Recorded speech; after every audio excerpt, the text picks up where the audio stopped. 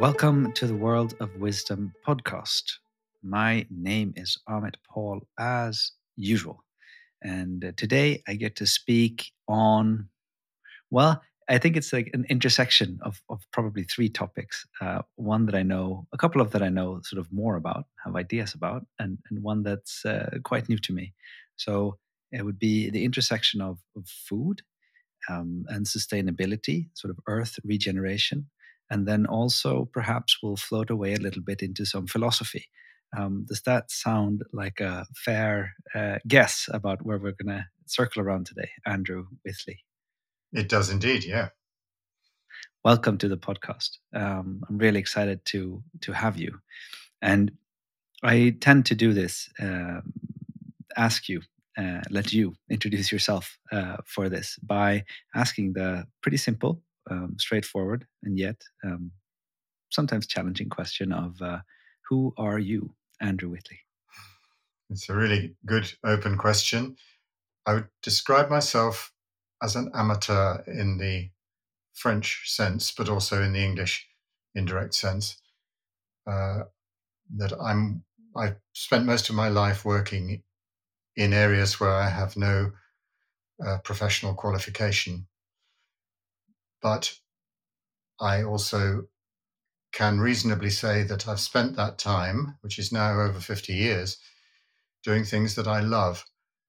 Hence the amateur bit of the French element of that. And that doesn't mean to say that every day, every minute of every day of my work, I've thought, oh, I'm really loving this, far from it.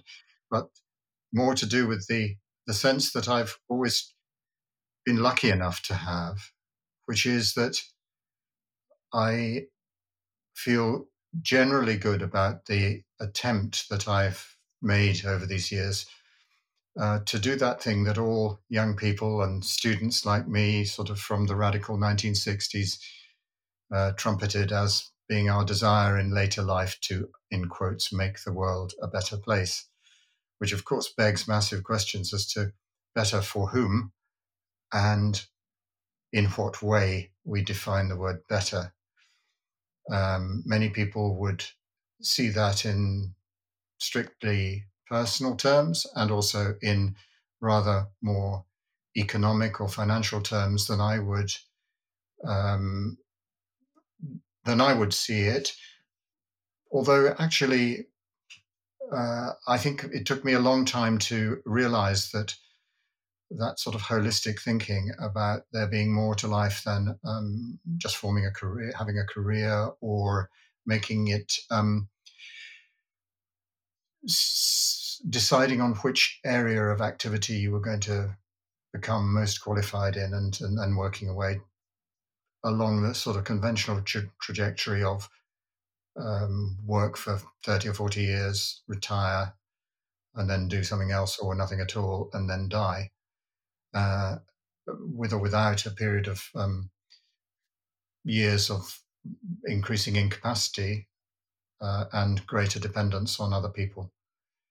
So what propelled me out of my professional career at the age of 27, 28, which was making programs in the BBC Russian service, having studied Russian, into a rural life, was in fact the idea, the sense in which, as a BBC employee in those days, I was already kind of drawing my pension, that there was, although plenty to do and the job was a good one and I really loved doing it, trying to bring information, biased, unbiased, and interesting information about the way the world was developing to a Soviet audience.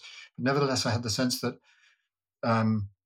I was on a rather predictable path and likely to be promoted, and as often happens in organizations, promoted out of my area of real interest into something more bureaucratic, telling other people what to do, organizational administration, that kind of thing. And of course, that was very much less appealing, particularly in a large corporate environment, much as I supported and continue to support its existence and aims as an organization against many of the attacks that are now raining down on it from populist politicians in the UK. So I define myself as an amateur because the love that I found in my work, or my sort of very halting and sort of meandering life direction, if you like, was to try and make sense of the things that actually I was reading about and being forced to think about as I was making programs in London in the early 1970s.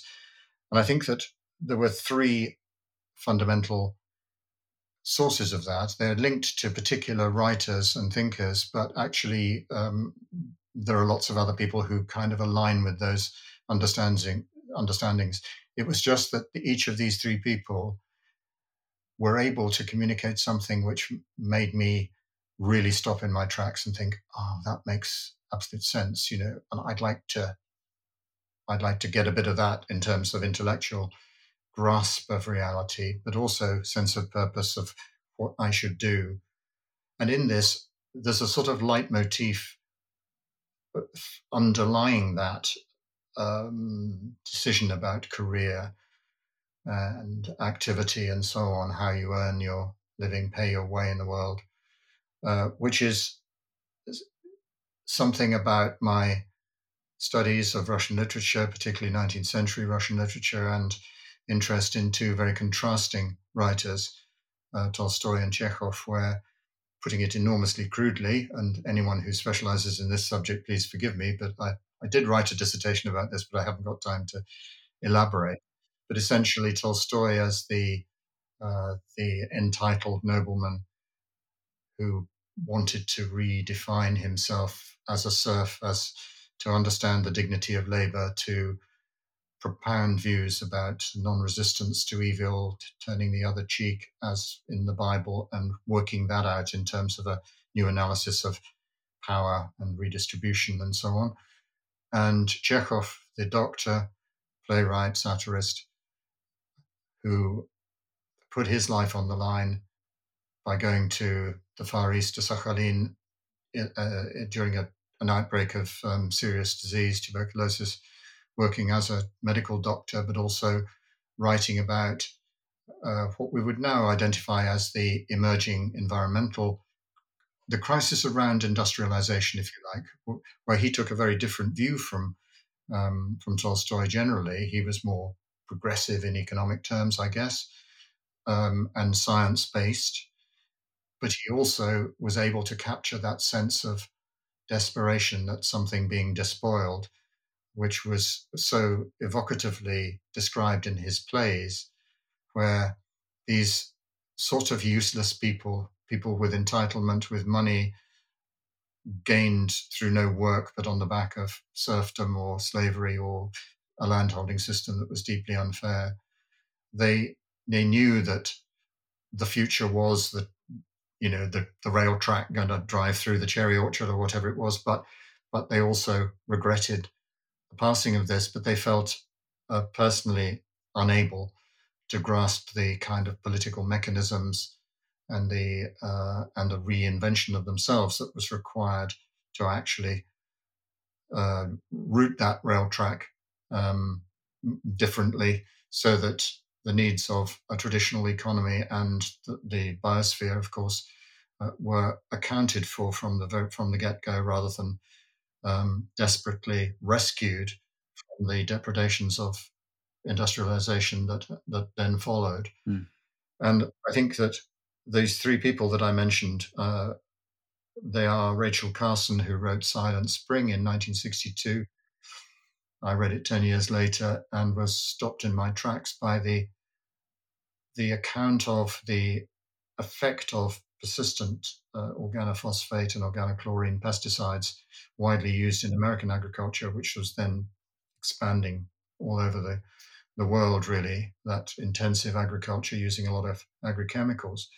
The effect of that on the biosphere, and particularly that notion that she managed to convey to me in that wonderful elegiac language that she used as a marine biologist, particularly interested in that sort of liminal area where the sea meets the land. And she wrote about that in a way that is almost like poetry, even though she was a marine biologist scientist. And it's that notion that the sort of bioaccumulation of toxins, which seemed, once somebody's explained to you that when a raptor eats an animal that's been eating pesticides, which itself has been eating insects that have been affected by pesticides, there's an accumulation of the toxicity of those things, particularly DDT in those days, but we've invented all kinds of even worse things. A lot of them sprayed on Vietnam in the 60s, of course, which is kind of where I came in politically. Mm. And that the consequence is that the eggs of that raptor, the eagle, or whatever it may be, are sterile. Nothing comes, and therefore you have a silent spring, which was the title of her book.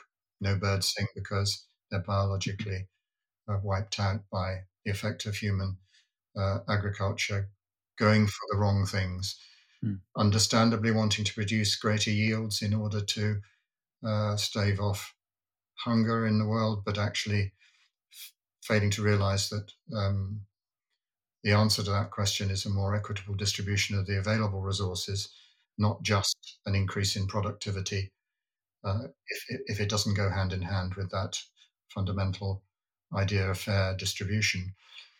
And then that sort of led me also into the works of Albert Howard, who opened my eyes to the notion that weeds in your garden or your farm field could be your teachers rather than being things that needed to be annihilated in the interests of production, that they could tell you whether or not the conditions in the soil were right for the production of the particular crop you wanted.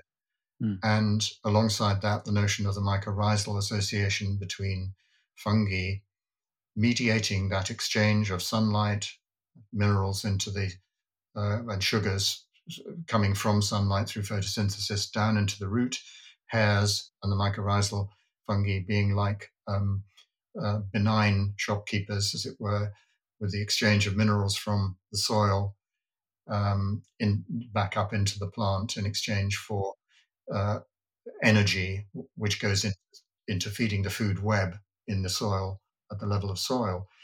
And suddenly that all seemed to make sense to me. And it was clearly stupid if one ignored it and just said, oh, well, we know that nitrogen, potash, and phosphate are required to grow healthy plants. So just the more we put on them, that's all we really need to know about growing food in greater quantities. And of course, the consequences of that for soil structure and biology have been catastrophic. And just yesterday, I was looking at somebody that has published a book which refers to the 60 harvests left. That's a UN prediction. If we don't change course rapidly, we're in danger of degrading the soil so much that very little will grow in it, whatever chemicals we throw at it. And it was that sort of understanding of that sparked my interest as somebody who already had the privilege of growing up with a big garden. Parents had a big garden, so I knew a bit about gardening, but I actually then started to do it myself and practice it, as we would now say, organically, not using any chemicals, and trying to feel my way to some sort of relationship with the soil that would be part of that healthier connection. And I think it was actually the notion of health that was promulgated by the organic pioneers, of whom Albert Howard was one. The understanding that the connection between soil, plants, animals, and people, one and indivisible. Somebody else wrote that. Eve Balfour said those words, or wrote those words. But actually, it's the connection between things, which is almost as important as the things themselves. And so the state of health is actually it's a process, almost a dynamic process of interconnectedness, balance, communication, rather than the absence of disease. And unfortunately, the absence of disease and how to engineer that through pharmaceuticals has been the way in which modern medicine has approached this, and therefore able to completely cut itself off from some notion that the way we grow our food and what we put into our mouths 3 times a day has some connection with health. It seems bizarre to put it that way, but actually that really is the way in which our health systems have tended to develop.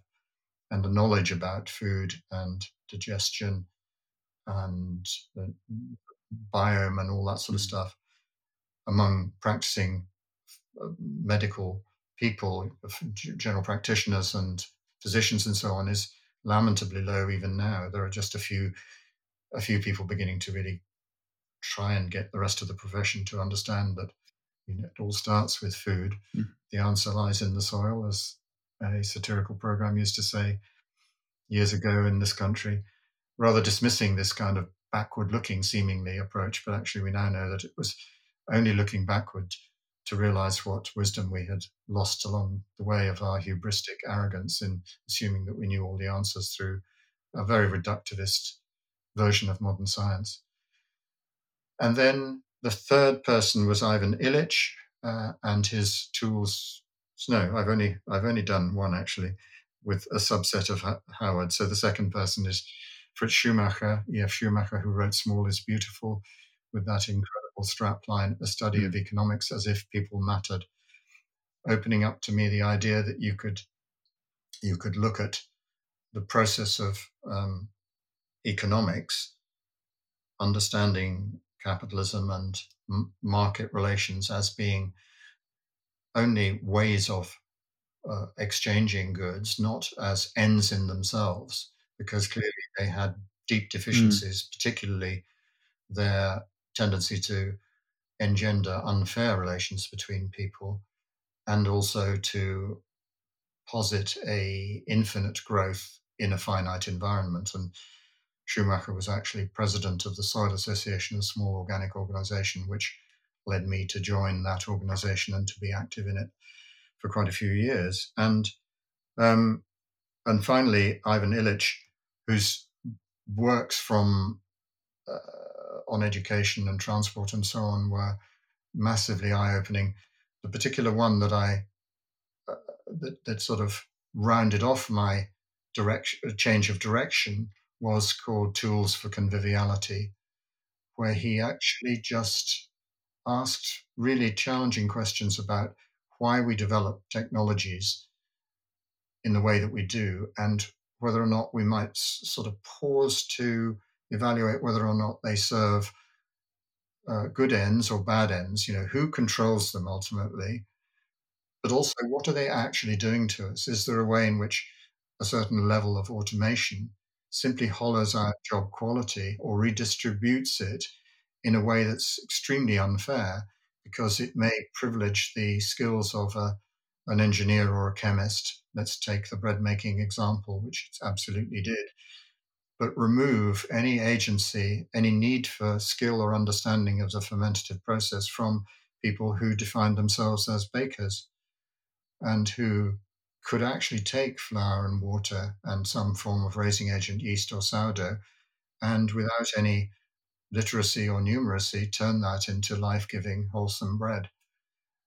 And that knowledge was being extracted from them and their peers, parceled out via software and engineering and a degree of chemistry as well, biochemistry, so additives and things like that, to create an industrial bread making system, which was massively more productive in terms of output per person, but had certain very obvious negative qualities, because in order to actually make the raw material flour, which is a natural product, even though it may be highly refined, but its origins are in the natural world, and so it will carry a natural variability which has to be ironed out by the ultra processing system in order to make it fit for the machine.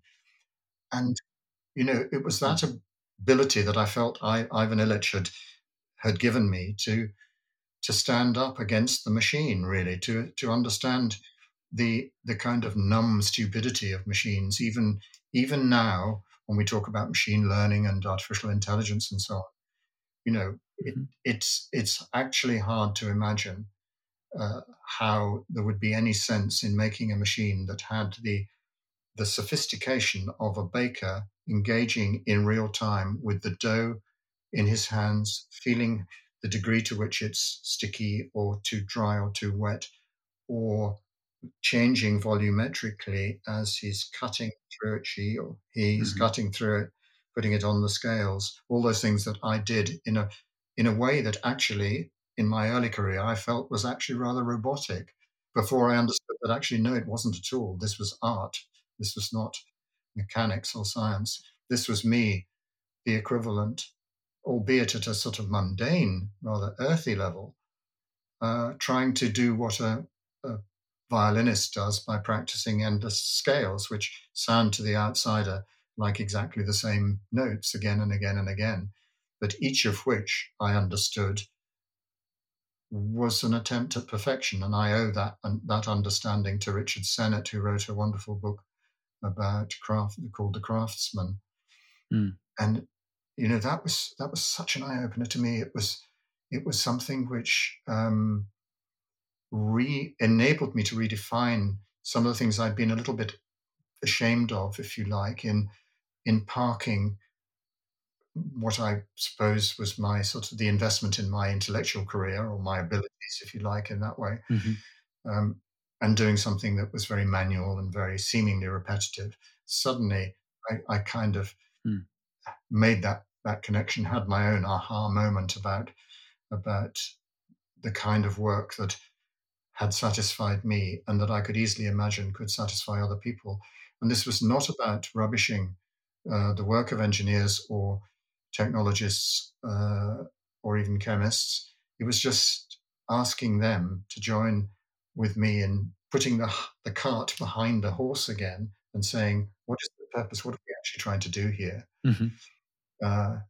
And this crops up again and again with new technologies, some of which are enormously enabling for humanity to make things better for everybody without despoiling the earth, some of which seem to be being pursued because they have a certain cachet or sexiness in a scientific community. I'm thinking of gene editing, which alongside its earlier bad big brother or wicked uncle, genetic modification, is a technology that certainly in the food and agriculture arena is constantly looking for an application and has come up in the most unscientific way, it seems to me, with justifications such as, well, there are going to be 9 billion people in the world in 2050. We need 67% more food to feed them. A lie, completely wrong. And therefore, we need this technology to enable that to happen. I mean, the number of false connections and arguments in that is, if ordinary people with no particular expertise like me can see that, the falsity of that argument, it does make you question what these very bright people who can do this incredibly specific stuff with DNA, what is driving them? Why can't they apply that level of specific intelligence to the overview of what the bloody hell they're doing with their lives? Are they trying to make the world better for everybody, or are they dancing to the tune of some corporate investor or funder, or indeed of a sort of biotechnology sector which has lost its mind and is working against the interests of their fellow citizens? What I was picking up on was an unwillingness to be boxed in and like an unlimited relationality. So it's like I've recently been listening to Nora Bateson, who is then the third generation of like system thinkers after her father Gregory Bateson, and like from that also picking up, starting to read Gregory Bateson. And there's something around like there's an example that's very alive for me because I just stumbled into it. It's like about the deer and the antlers, and like I don't necessarily have to relate the whole thing, but the question comes down to like, what's the limit of the deer? So it's like, and that's kind of the question that I'm hearing you ask to the technologicians, or if that's a word, but the technologists. That what is the limit of, like, how do you draw that boundary? Are you can you not see that as you are changing one particular grain or one particular plant or crop, that has ramifications, that has that it is it is that good and bad type thing? Like we're taking away something that we perceive as bad without necessarily really reflecting on the ramifications that it might have. Yeah, absolutely. And I think that, I mean, this is all a massive learning journey for me. And that's one of the great sort of hidden bonuses about working in some area where you actually don't have the professional qualification. Because I remember I did a very brief stint of teaching Russian shortly after I'd graduated in Russian um, to university students, and it was basically colloquial language. And I was absolutely terrified because I had had a year at Moscow University, so my Russian was reasonably fluent. But there were still massive gaps in my knowledge of vocabulary and even of certain points of irregular verbs and stuff like that. And Mm. I was terrified that somebody would ask me a question that I couldn't answer, that I didn't know the answer to. So I kind of seemed to weave around and try to avoid putting myself in that situation, which was not necessarily a terribly good way of teaching. I think it was far too defensive. When I started baking, well, after 20 years of baking bread and selling it for a living, I started to teach people how to do it. I felt I'd accumulated a bit of knowledge which they might like to learn. And I found myself being quite uninhibited about saying, if somebody asked me a question, I said, I don't know the answer to that. That's really interesting. Let's think it through from the first principles that I understand now. And of course, those sort of understandings about the nature of fermentation, the difference between yeasts and bacteria in the process and all that sort of stuff, my knowledge of that took was increasing by leaps and bounds, even as I was teaching people to bake bread, writing a book or planning to write a book, Mm. because I was able to tap into the work of people who were doing the detail on this and had to learn a little bit of biology in order to understand actually what is an enzyme. I didn't know what that was. Why would I, as somebody who'd never studied it? This kind of thing. And so I felt very much very empowered to share my ignorance, but also from the perspective of having, I felt, a reasonably critical and systematic way of building up the answer to a question. So rather than saying, "Oh, you do it this way because that's what everybody does," I and actually in my book Bread Matters, I started at an early point saying, "Here are 8 things that you will find in typical recipe books which you should ignore because they actually are wrong. They are nonsense." One example, just to give you a trivial one: make a well in the flour, put it in flour in a bowl, make a little well in it, pour in your yeasty liquid, and then work it slowly with a finger, sort of from the outside inwards. That's very common, was very common 20 or 30 years ago. Probably still is, actually, in books written by people who have only ever baked at a small scale. And of course, um, it makes absolute sense if you are a person baking a stone of flour, which was 5.5 kilos or something like that, on a farmhouse table to feed uh, 10 to 12 hungry workers with a batch of bread. And it's like anyone who's mixed concrete on the floor, on the cement, on the ground. You make a well, and you work the liquid, the water, in carefully. Otherwise, it will shoot all over the place, off the kitchen table onto the floor. But now, guess what? We're making smaller quantities, and we have these wonderful things called bowls, which are big enough to contain the smaller amount of flour that we use.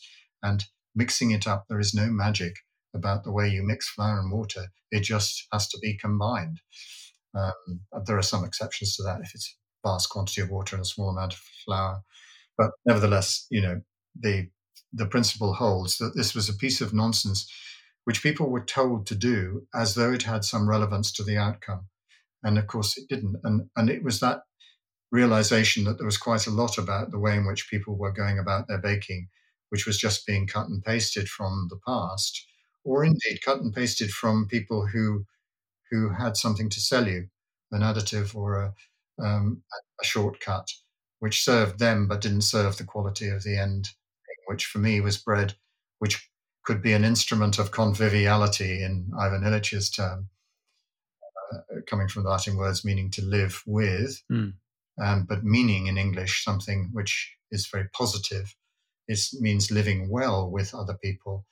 There's a joyousness about conviviality, which it seems to me, is a pointer to the healthiness of whatever process is going on there, either healthy relations between people or healthy relations between the food ingested by a person and relating to their microbiome in a way that supports good balance and function rather than challenging it and leading to the expression of allergies or intolerances or whatever, Yeah. or overweight and whatever. Yeah. So, that was that sense of having by virtue of not having professional qualifications, but being respectful of those who do and wanting to learn from them where relevant. But I felt enormously empowered to actually second guess or critique, rather, as I just did with the genetic engineering model of being able absolutely to say, does this serve the greater good of this particular step or process or indeed the bigger picture?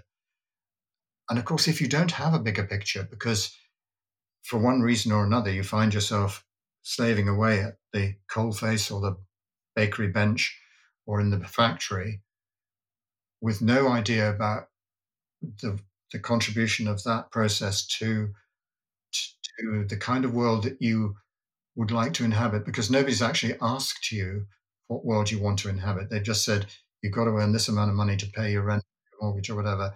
And this is one way that you can do it if you're not clever enough to get a degree and be the person who's saying how you should do it. And, that sort of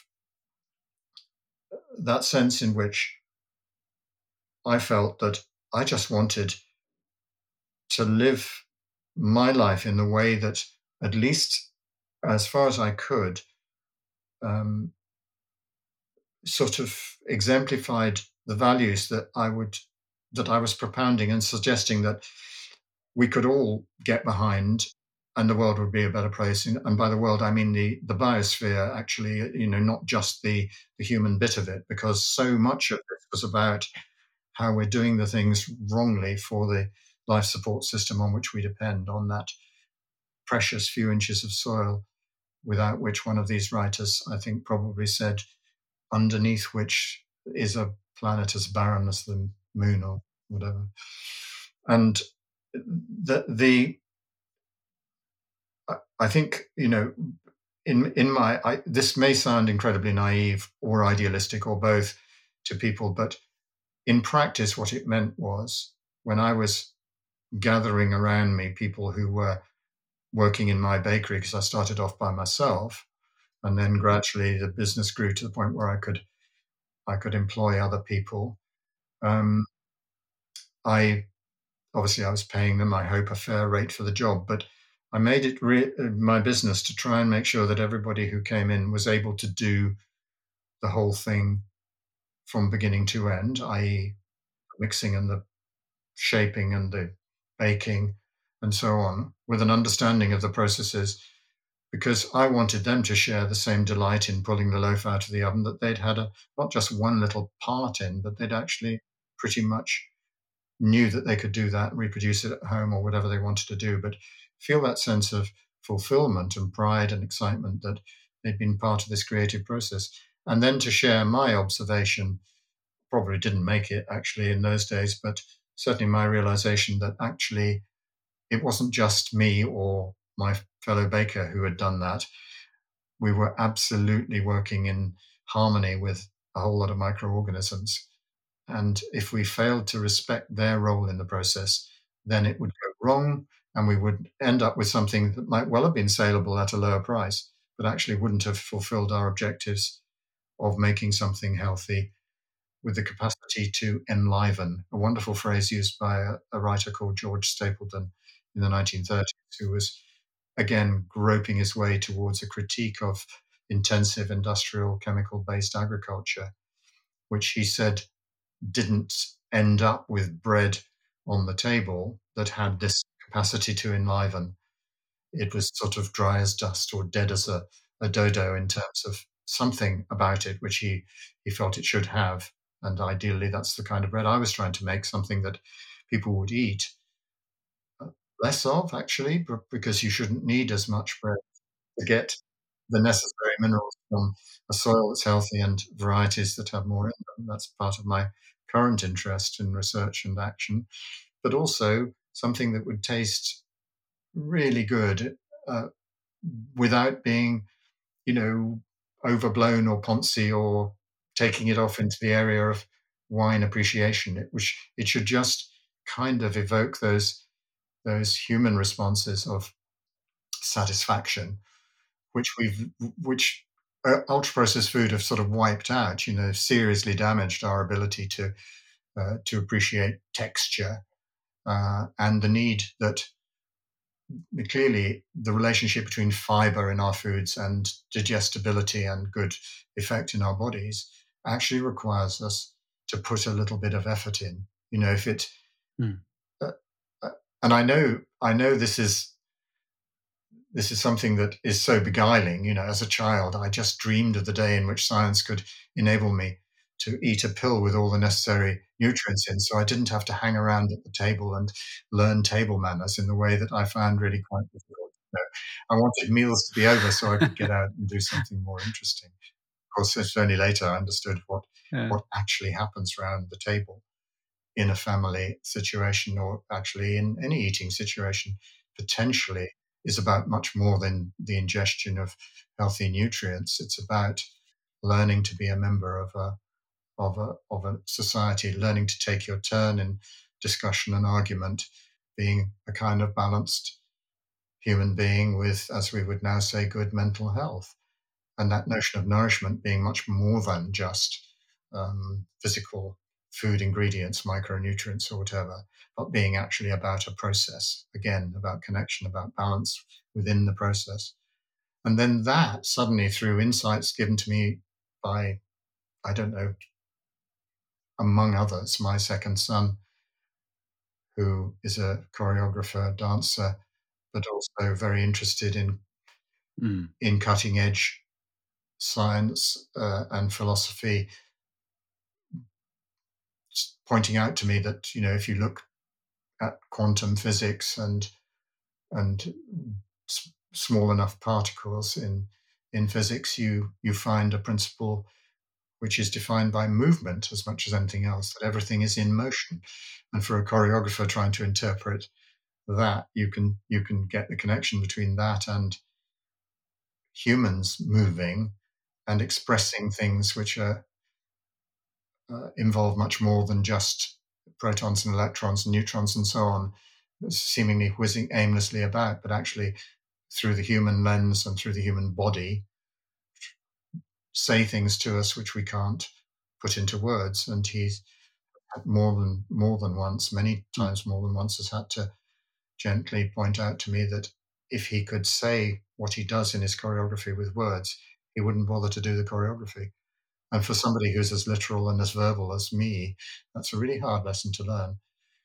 But it also links nicely with my, again, sort of groping understandings of what's going on in the microbiome, the relationship between the gut and the brain through short chain fatty acids, GABA aminobutyric acid, you know, which I learn about through my study of sourdough and that kind of thing, and how that can be stimulated or enhanced through the kind of patient, watchful bread making that I've been trying to practice, rather than the chemicalized, whiz it up fast with a load of additives, pump it out there, and forget about the negative consequences of the way in which it's happened. And the connection between bread and environment is so crucial here, because, as I was beginning to say earlier, the need to standardize the raw material to make it fit for the machine, Mhm. as at the present state of Mm. technology, it could be that, you know, AI and machine learning eventually does actually reproduce in real time the all the abilities of a baker and his hands and his brain and so on, his eye.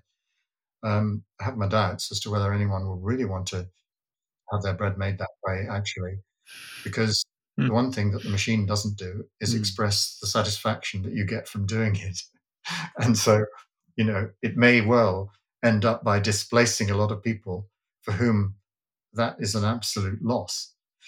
Uh, And in this sort of overall exchange of things, we might have shot ourselves massively in the foot by producing more bread per person, but ending up with a lot of unhappy people.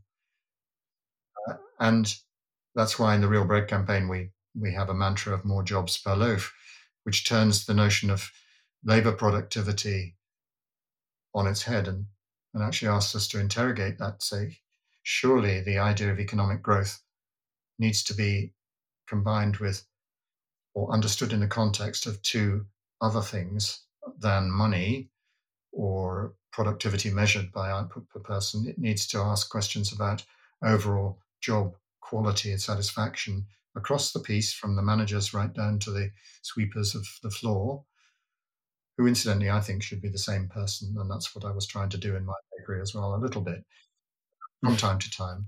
Everyone should take Yeah. their fair share of that kind of stuff.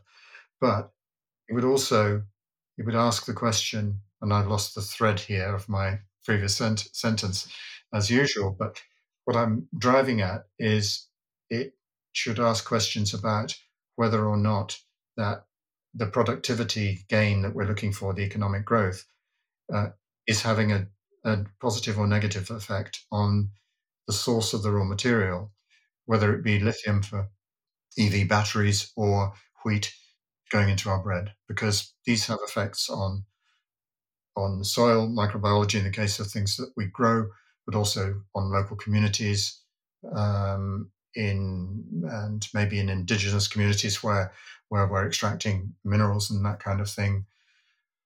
And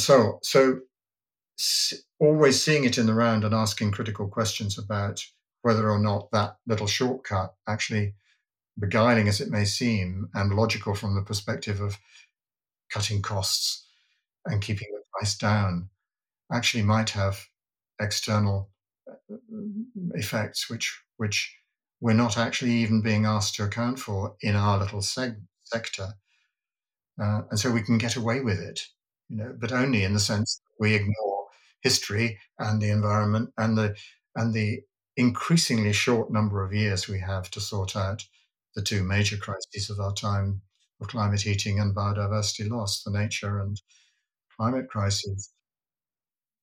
It's so interesting because that's, I mean, the whole notion of getting away with it, and then as you were saying that, it just pinged into my head. I've been reading this book by um, I think Timothy Morton, who's called which was called Hyperobjects, and he's speaking about, he's really repeating that phrase, like there in this age of hyperobjects that we live in, there is no way, there's no other place. It's all, it all comes back to us. Like whether we flush our stool out into the ocean or like however we do it, we're just, there's no way. And it just kind of, it triggered me in this in this context as well.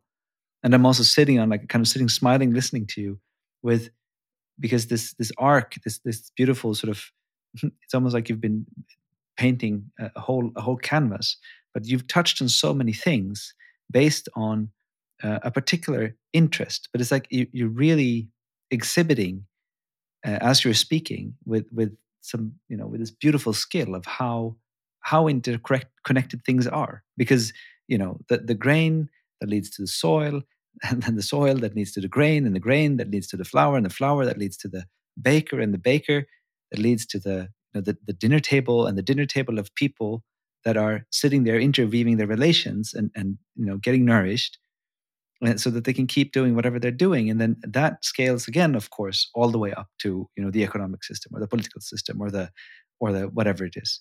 And as we look at this as pieces, if we believe truly that these things can be reduced into pieces that can be perfectly understood and then put together, and that's all there is, um, that does something to us. And your whole arc kind of, is it enlivening or not? Like, do we allow for life that sort of serendipity or happenstance or spark of, I mean, some people say eros, some people say just life, some people say, whatever, a divine spark, even, if you will. Um, yeah, how it's fascinating to hear you weave all these threads together, and it's a very wide-ranging picture, and sometimes I think I'm lost, and then yet they come back and they catch each other, and like they help and support each other, and they build this beautiful this Well, that's very kind of you to say. Right. Needless to say, my family is less impressed by the regularity with which I use fermentation as a metaphor. I obviously slightly deliberately, provocatively sometimes, but the more I've understood about the relationship between the process of fermentation and the similarities, for instance, between what goes on in dough or beer or kimchi and the soil and indeed the human gut. So there's a considerable overlap between some of the specific lactic acid bacteria, for instance, and fungi or yeasts involved. But of course, what you learn the more you go into that is it's like being a cosmologist, really, and being asked how many stars are there in the universe. It's absolutely unthinkable numbers. And even if you sort of press them to quantify that on the basis of their best knowledge of the observable universe, including what the readings coming back from satellites which are going outwards and so on, they then deliver the killer blow, which is that actually the universe is expanding, so the number is literally infinite. And it's that sense of the infinite number of units in that, which for me is kind of unthinkable. Infinity is really hard concept to sort of sit with. I think it just is an undefinable number. But in relation to the more material things that we've been talking about, the understanding that actually the number of bits in there, let's just take the number of bacteria there are in the human body, and therefore a subset of those bacteria, a large number of them are in the human gut. And we're told that there's more bacterial DNA than there is human, as it were, for whatever that distinction is. But if you think about that, the really sort of mind-boggling reality is that it's the connections and the interactions between those which is off the scale in terms of numbers of zeros. So that the idea of intervening and saying, well, if we did X, Y, and Z, particularly at the genetic level of DNA, getting as small as you possibly can, if we did that to either a wheat plant that was going into the system or indeed to a bacterium that we might want to introduce to make the system work better, if we did that in the expectation that it would have these effects because we've done it in a test tube or something, the idea that you wouldn't at least take into account the possibility that some other interactions would occur in this absolutely infinite number of connections, like the brain and synapses and neurons and so on. The number of firings and connections that can be made in any part of the brain is clearly absolutely enormous. And so intervening to try and change them rather than trying to go with the flow in a way that respects their agency and perhaps tries to sort of steer almost or get into their slipstream in a way that deals with toxicity or imperfect reactions, cancerous growth, whatever it may be, at the physical or indeed the mental health levels. I'm really interested in how sort of standing back to observe and understand, using absolutely all the techniques of analysis that we have, but at least pausing before we think we have an answer which is too specific there. And that's why the kind of understanding that came in my life from reading Albert Howard about growing plants and demonstrating in a very scientific way that if you grew a field of grass forage for animals in a certain way, and put a fence down between that field and another one, which was grown with chemicals or maybe not with the same attention to the soil biology as the first one, and then put a group of cattle with foot and mouth disease on the one side, and ones eating the healthy grass without foot and mouth disease on the other, so that they could rub noses in a situation where foot and mouth is massively contagious, and then report back that your healthy cows did not catch foot and mouth, this contagious disease, from the ones who were infected. Drawing some conclusions about that, which wasn't about a single product that you could distill from the grass and then inject the cows with to make them um, resistant to foot and mouth. It was about creating the conditions for healthy life in the soil, and therefore by extension through the plants into the animals. And suddenly it just seemed to me to make absolute sense. And yet we've spent, well, all of my adult lifetime, the whole direction of travel has been to try and, not just to ignore that understanding, but to actively rubbish it and say there's no difference between organic food and non-organic food. And here we can show this because we've done some, very reductivist kind of analysis, which fails to see that organics and similar sort of approaches are about creating the right conditions for health. And if we had taken that approach to a health service in society, so looking at health, what was now called health prevention, or ill health prevention, rather than saying, okay, we're going to make available the latest pharmaceutical products to deal with this, this, and this. I exclude, non-communicable. I exclude communicable disease in this, because clearly polio vaccination and so on were absolutely vital, as indeed the response to COVID has been in terms of epidemics and so on, and contagion. But in terms of everything else in this system, creating the right conditions for health, it's a much more difficult thing to do than coming up with a compound which appears to have this effect on this toxin or whatever it may be. And I think that if we can sort of ease our way towards bringing that overall approach into some sort of harmony with the necessary component of reductivism that is required to explain some of those relationships, always understanding that it's never going to explain them all, because there are just simply too many possibilities there, and that we should find ways of living with that and working with that.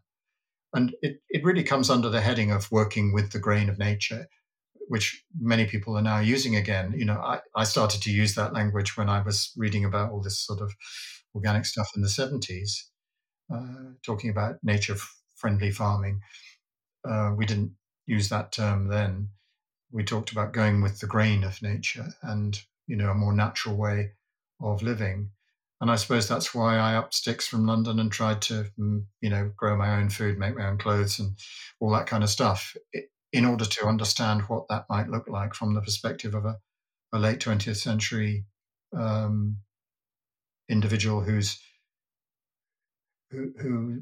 is conscious of all the mistakes we've made, all the political wrongs that have been made throughout history, and particularly throughout recent history, about these sort of intractable issues of politics, but also doesn't see those as being just a question of replacing one set of people seeing the world in a particular way with another one with a different political agenda. It's about a broader change in society where collectively, as a human community, we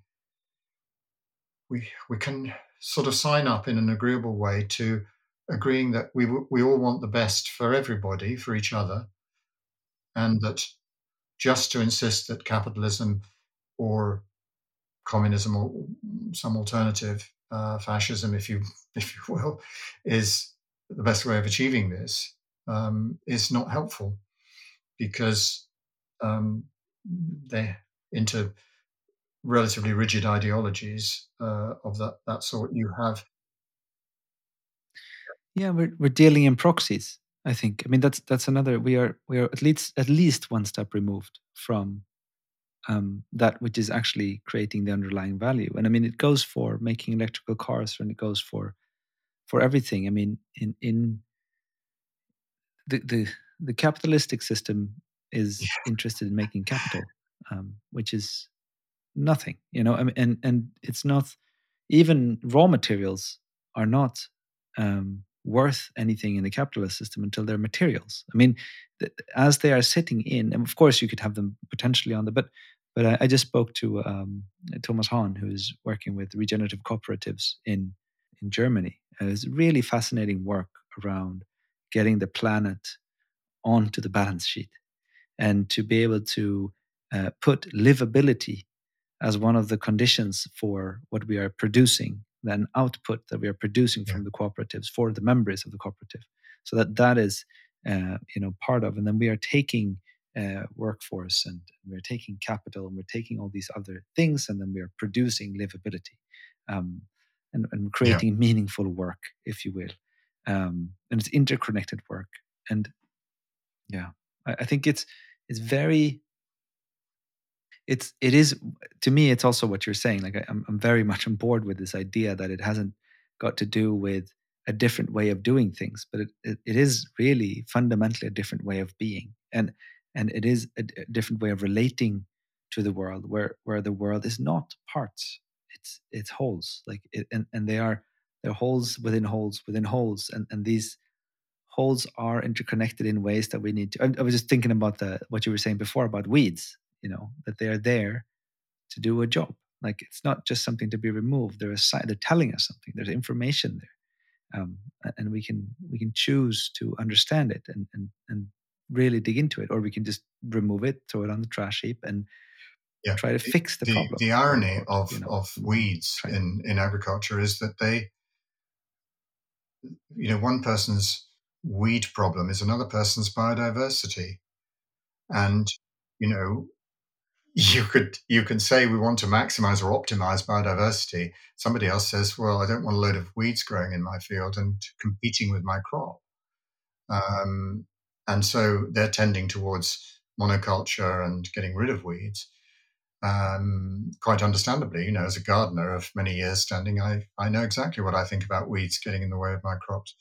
But interestingly, a researcher in France that I spoke to a couple of years ago had looked quite carefully at um, systems of growing wheat where the space between each wheat plant was greater than the norm, and actually allowed non-wheat plants, i.e., weeds. They might have contained useful things, seemingly obviously useful things like clovers fixing nitrogen, which would help wheat plants to grow ultimately. But nevertheless, many people would regard those as being interfering with the productivity of the wheat. But he actually said that the productivity of those wheat plants spaced out further was in direct relationship to the diversity of the weed burden, as farmers call it. So the more different weeds you have there, the more productive those wheat plants, albeit further apart from each other, are going to be in production per unit area.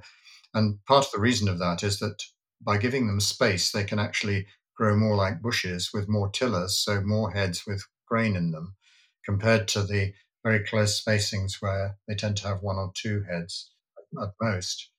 And by excluding that diversity, that you've excluded any possibility that, for instance, the bush, the sort of more bush-like structure of the spaced out wheat plant could enable it to resist the strong winds and rain when it's carrying its heaviest head, because it's not a single stalk which can either break or fall over. It's actually a bush that can rock with the wind and not come to such disaster. So an element of resilience there at a very sort of physical level. We are, That yeah. is my That's clock, I'm that's the afraid. Yeah. clock. Is very, very Can we almost. stop now and maybe round off another time, or? Let's do that. That feels good. And I think just just to capture that weed comment, because I think what you were saying, it was just it's something that sounds, it's common sense when you're explaining it, but it's also extremely counterintuitive. Yeah. It's not something that I could think myself to. It's something that you have to kind of learn by experience. And as you are telling me, it makes complete sense. And there are so many problems like that, I think, or so many things that we have this desired solution that is not necessarily a solution at all. But let's just pause here.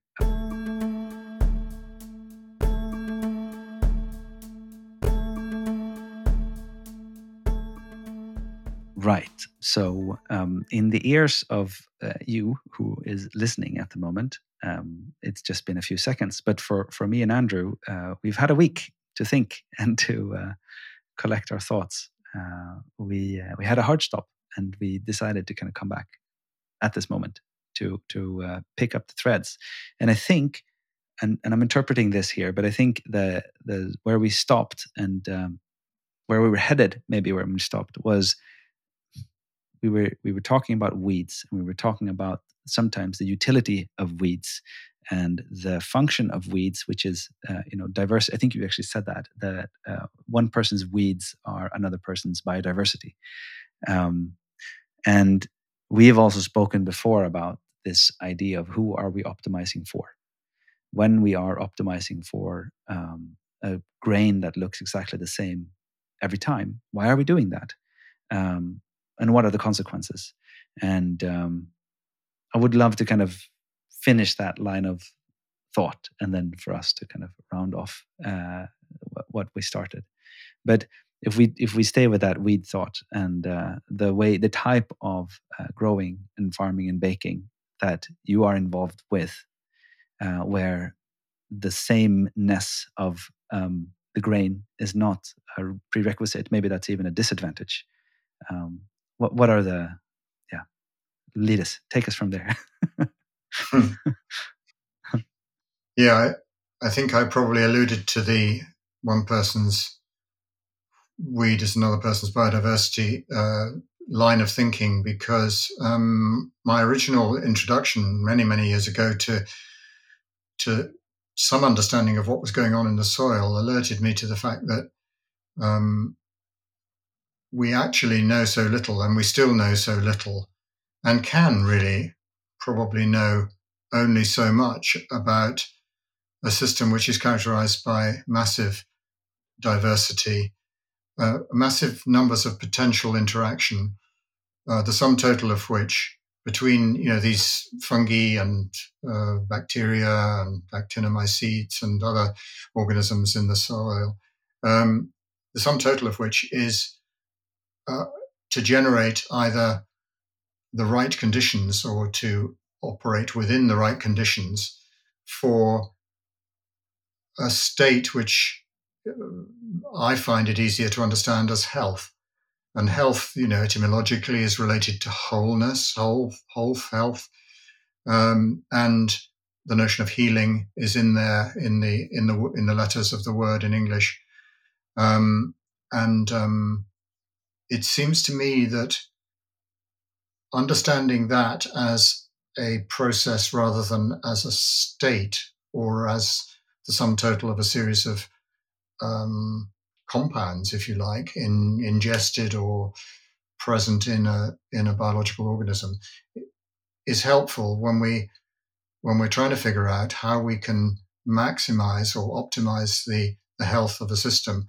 And the unique understanding of the early sort of organic pioneers, if you like, those suggesting that a chemical-based system of agriculture was likely not to work in the long run, was that our object as farmers or growers or gardeners, and by extension people who eat the product of those systems, should be to create the right conditions for health.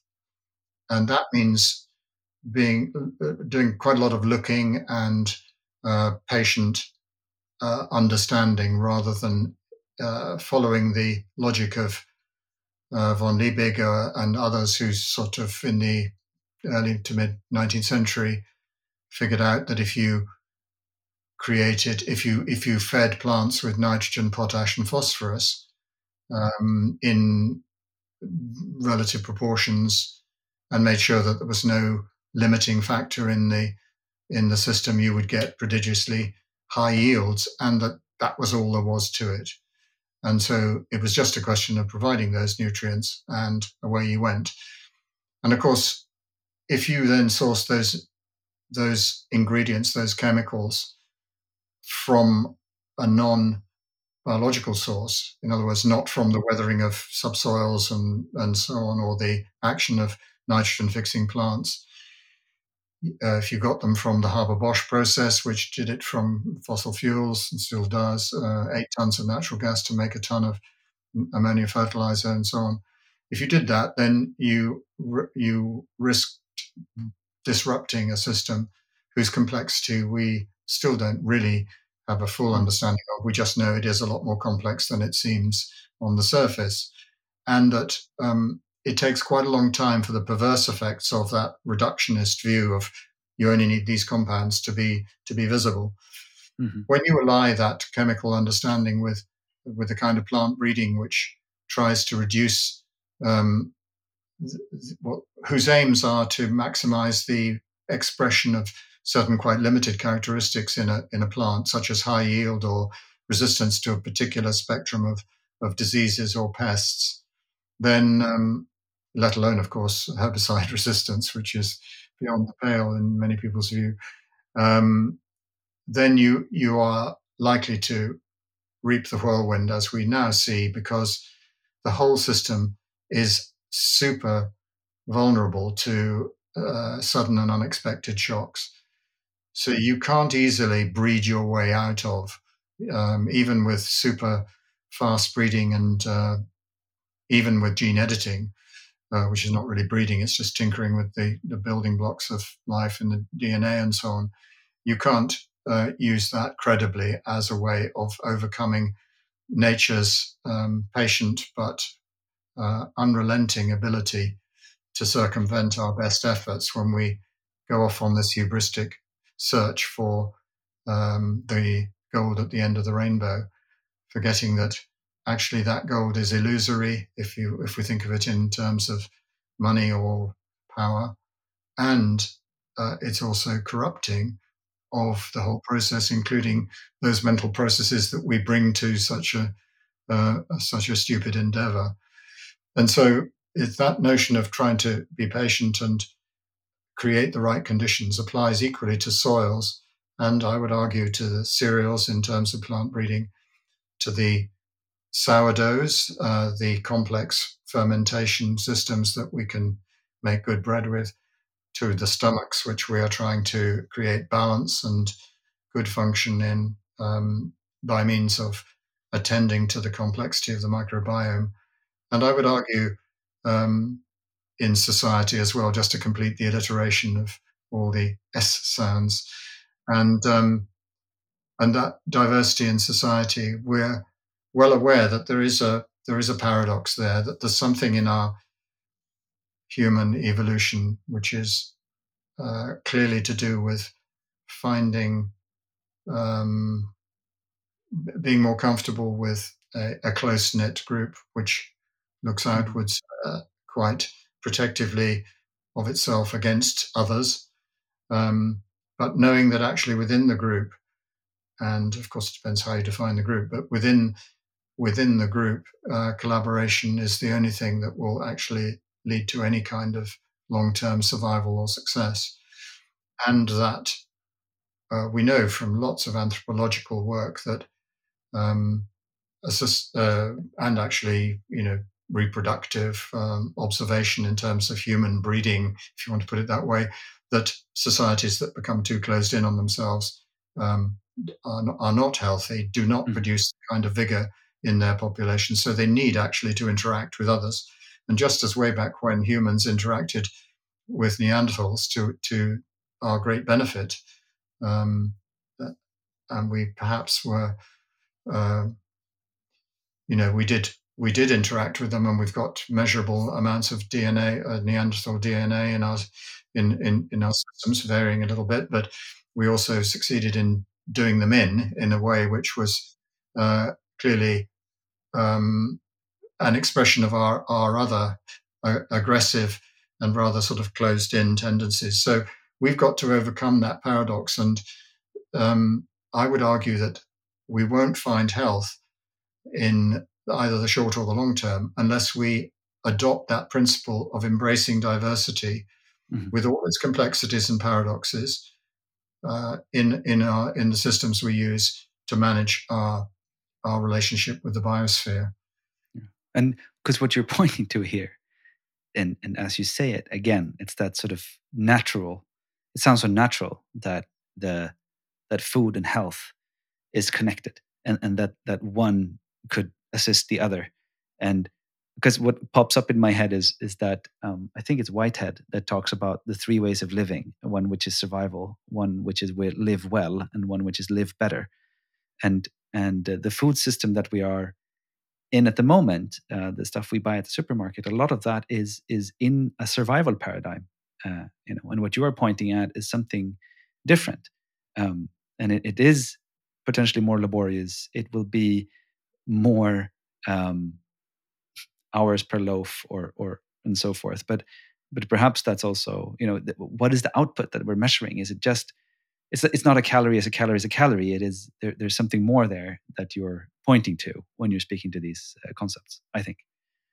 Yeah, absolutely. And I think I've only come to this understanding really slowly, having I've started off with a sort of prima facie sort of acceptance of the notion that I mean, it was really quite instrumental and quite self-centered in a way. I just did not want to eat things that were not food. And I could see that, it didn't have to be directly measurably toxic, like lead might be if it got into my water, or, but I didn't believe that agricultural pesticides, which were designed to kill smaller mammals or smaller organisms, could not accumulate in the environment in such a way that, as Rachel Carson told us in Silent Spring, that whole thing that they build up because they don't break down.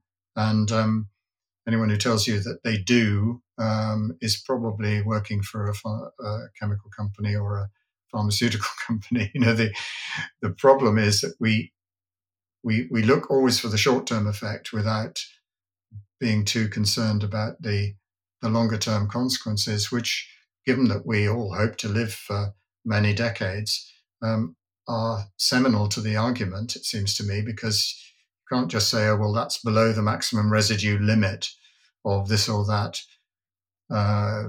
chemical or enzyme or whatever that's regarded as essential for the production of something. Well, what? Or cheap food, usually. Because that might, if you spend a lifetime ingesting that, that might have consequences that certainly haven't been allowed for in the dossier that you put to the regulatory authorities to get permission to use this particular substance. And so it's a kind of, I suppose I'm a believer in the general principle of precaution, the precautionary principle, which asks, cui bono, who is benefiting from this? Is it, do we really need to do this in order to achieve the result that's being claimed for it? And that's where it's very helpful to actually ask the question, what is the problem that GM or chemical agriculture generally is trying to solve? Usually its advocates are talking about world hunger. But frankly, that's disingenuous in a world which has been measured to be already producing enough for 14 billion people, but still sees hundreds of millions going to bed hungry and billions overfed and malnourished at the same time. That's a devastating analysis of a food system out of control, and clearly not working for health of anybody other than the bank balances of those who currently control it. So this takes us all the way from, something as kind of soft and touchy-feely as a desire for respect for those microorganisms on which we all depend, right through to a fairly hard analysis of the politics involved and the power involved, which we will get nowhere if we don't address that. Um, and I hope we can address it without the kind of dislocations that are currently occurring when in Ukraine and so on. And what Vandana Shiva actually called the violence of the Green Revolution, which is a little closer to home in terms of my interests in grain and bread, the violence visited on people in order to, it seemed, to give them the benefit of greater production of grain so that periodic famines would be avoided and so on. Mm-hmm. It wasn't quite as simple as that. And when you look into the underlying power plays and politics of it, you find that there was a degree of exploitation of majorities by minorities, which has characterized human development for many millennia, really. And I think, we've now got the wherewithal in terms of our understanding of these things to quietly but insistently go out there to our fellow citizens and say, hey, guys, we could do better than this if we just got real about it. And that means some of us who have more than enough agreeing to take a bit less. There's no avoiding that. I mean, the principle of progressive taxation does that, and most people have actually accepted that. It's just that in the 80s, along came a particularly pernicious ideology, which was sort of like dangling a sugary sweet or a £10 note in front of people, saying, actually, the thing that what we all need is more greedy people, because somehow the results of their massive greed will trickle down to the rest of us, and we'll all be healthier. But if we all subscribe to that greedy philosophy, then of course we get what we've reaped in the last 40 years, which is and it's also the question of like more of what, like more of money, more of calories, more of what, like more of health, and so that's what I'm hearing you speak to. And I'm resisting a little because I don't want to end on that kind of gloomy note. So I'm wondering if you would point people to where they could get informed, perhaps, and then also weave into that, like what are the first one or two or maybe three even actions that one can do to start,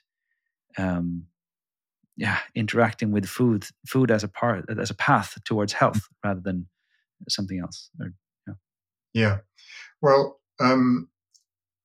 I've got two websites that I would point people towards, which explain some of this stuff a little bit more and not terribly well organized, because they're trying to do something. They're not trying to be sort of just information platforms. But my original one was www.breadmatters.com, all in one word, breadmatters.com. And that is now a sort of slightly legacy site, in the sense that I'm afraid I haven't and don't regularly update it. It was used as a platform for courses that I ran, bread making courses that I ran, and an online shop selling baking related equipment and books and so on. There are some legacy articles of mine on that site which people might find interesting, dealing with either specific things or more general issues in my sort of journey to understand the food system and change it for the better. And then the other one is scotlandthebread.org, scotlandthebread.org, which is the organization that I co-founded and am chair of. And it's got quite a bit of information about what we're trying to do here in Fife, which is action research into more nutritious grains and a milling and baking and sharing system that would see them making a contribution to creating the conditions for health that is our aim. And we set ourselves out to be a small proof of concept. We don't want to spread our particular output from a small mill here and small farming operation on a big estate. We don't want to spread that in a linear fashion throughout Scotland or indeed the UK or anywhere. We want to be a little sort of sourdough starter replicating fermentatively, if that's a word, fermentatively, um, which, in other words, like a cell dividing, a single cell yeast organism or fungal organism dividing over a period of time into 2 and 4 and 8 and so on, so that each one does its own thing and also reproduces by means of inspiration and example, and always the sharing of power and agency, and encouraging more people to take their rightful place in that scheme of things. And I mean all people, from the highest to the lowest, the richest to the poorest, the most intelligent to the least intellectually endowed, because if this is not a project that benefits everybody, then it's a total waste of time. And I've spent the last 50 years kidding myself. Thank you so much for this conversation. It's to me, it's one of these. You asked me, I was going to interrupt you because you asked me to say one thing that people could do, and I think it's really helpful. And I'm going to not surprise you at all by saying that the one thing that people can do if they're interested in any of this stuff is what I did, actually, with no particular grand philosophical designs. I just wanted to make a loaf of bread for myself, because I found myself living on my own after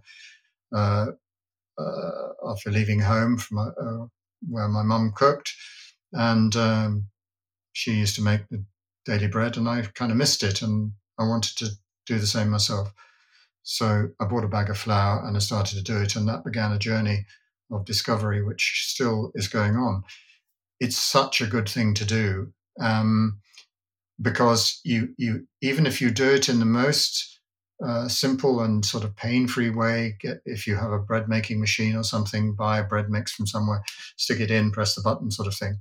Most people find that that's the beginning of some a kind of voyage of discovery, if you like, that has several really interesting features about it. It gets you in contact with the raw materials, with the stuff that comes out of the soil, the grain, the flour.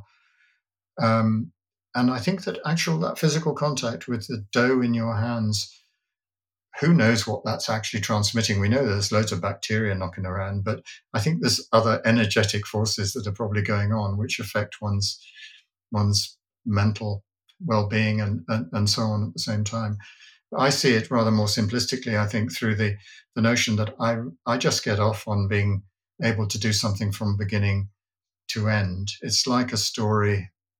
A good story has a beginning, a middle, and an end. And the sense of satisfaction you get from being part of that process, not dominating it, I hope we all now understand, but participating in it, because the real agents of change here are those complex microorganisms that actually raise the bread, cause it to taste delicious, and have, of course, given us the grain and the flour in the first place. Not to mention the farmers who grew it and the people who turned it into flour, and even the people who made the machine that enables us to bake it, or provided the energy that fires up the machine that enables us to bake it. So, that it's seeing the thing in the round and understanding that we, even as completely straightforward, ordinary people who don't fancy ourselves as being good at anything or having any real control over anything that goes on in our lives, we can actually assert a little bit of control about what we put into our mouths. And if you do this, if you find agreeable source of flour from a relatively local producer, if you're lucky enough to have one, you can probably buy it at a really quite affordable price. And then the issue then becomes, is it worthwhile spending a little bit of time getting this dough, this flour into dough, and dough into an oven that will bake it? Is it worth it? And I think that many people who start off doing that, despite other massive pressures on their time, and in their lives will see that by George, it is absolutely worth it, because really good things begin to happen when you take that little bit of that first step into saying, I want a bit more involvement in my personal provisioning, nourishment, and what I'm able to share with my immediate family and friends and loved ones and so on. And it all begins from there. It all starts with bread, as the Russians say. I know they're not very popular at the moment, but that's only their leadership.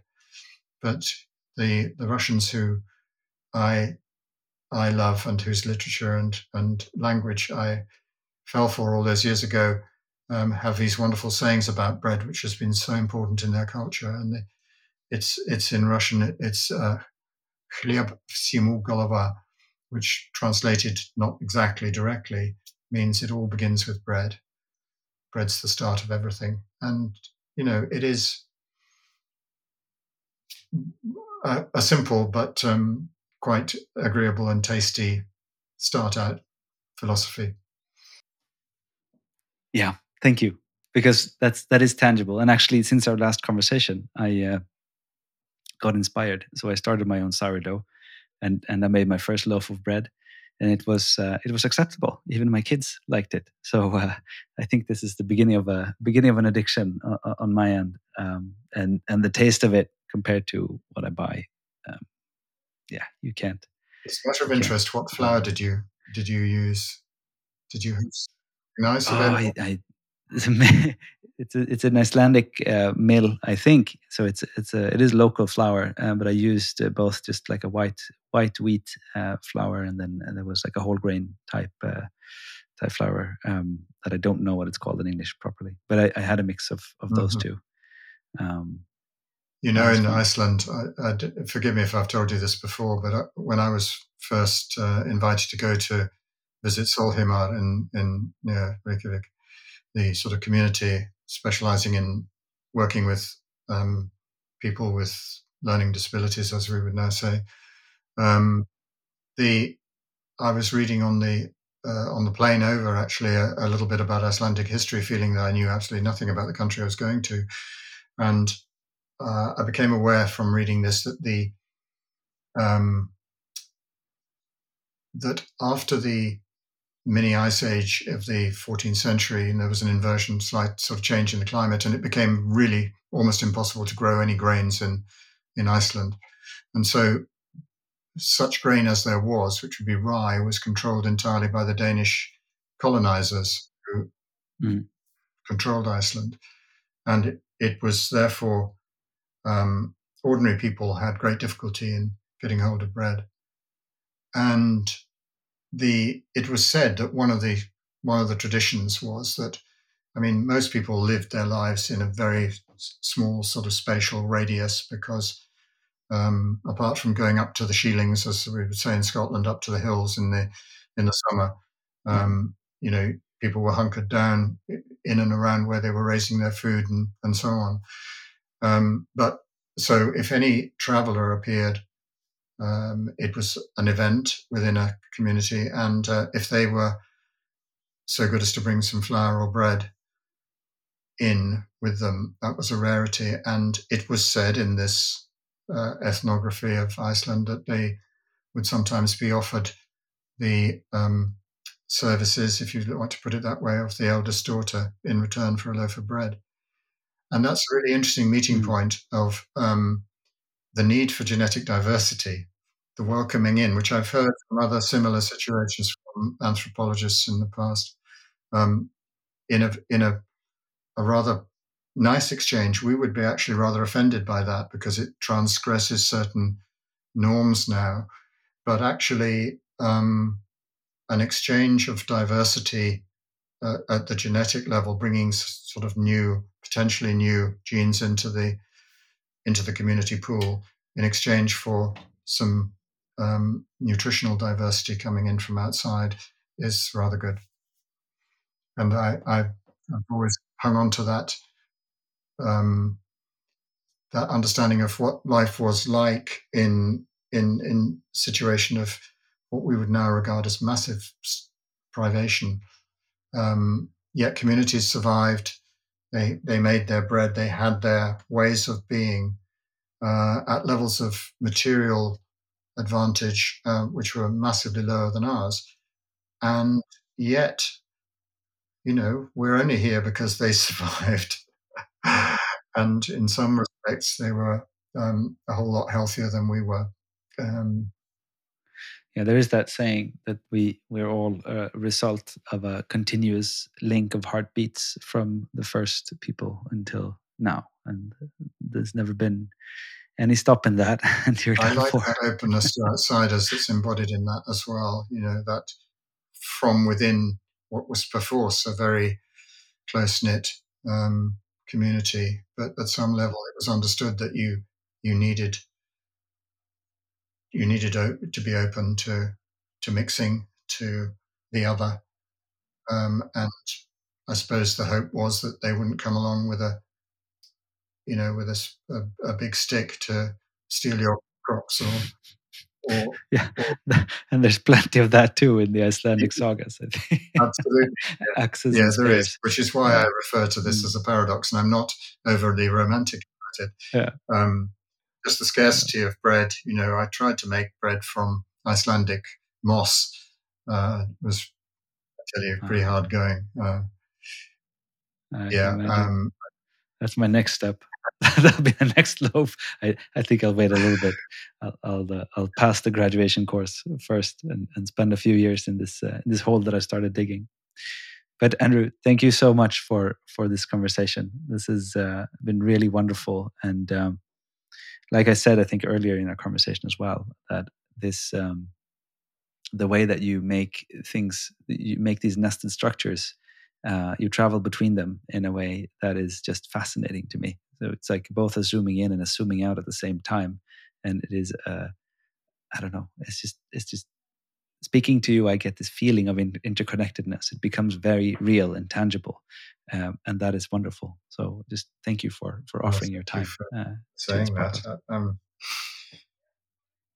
It's been a joy to talk to you. Actually, I'm interested in the way your mind works, and very gratified and actually humbled that something that I've said in the confusing kind of spaghetti that seems to exist in my head actually makes sense.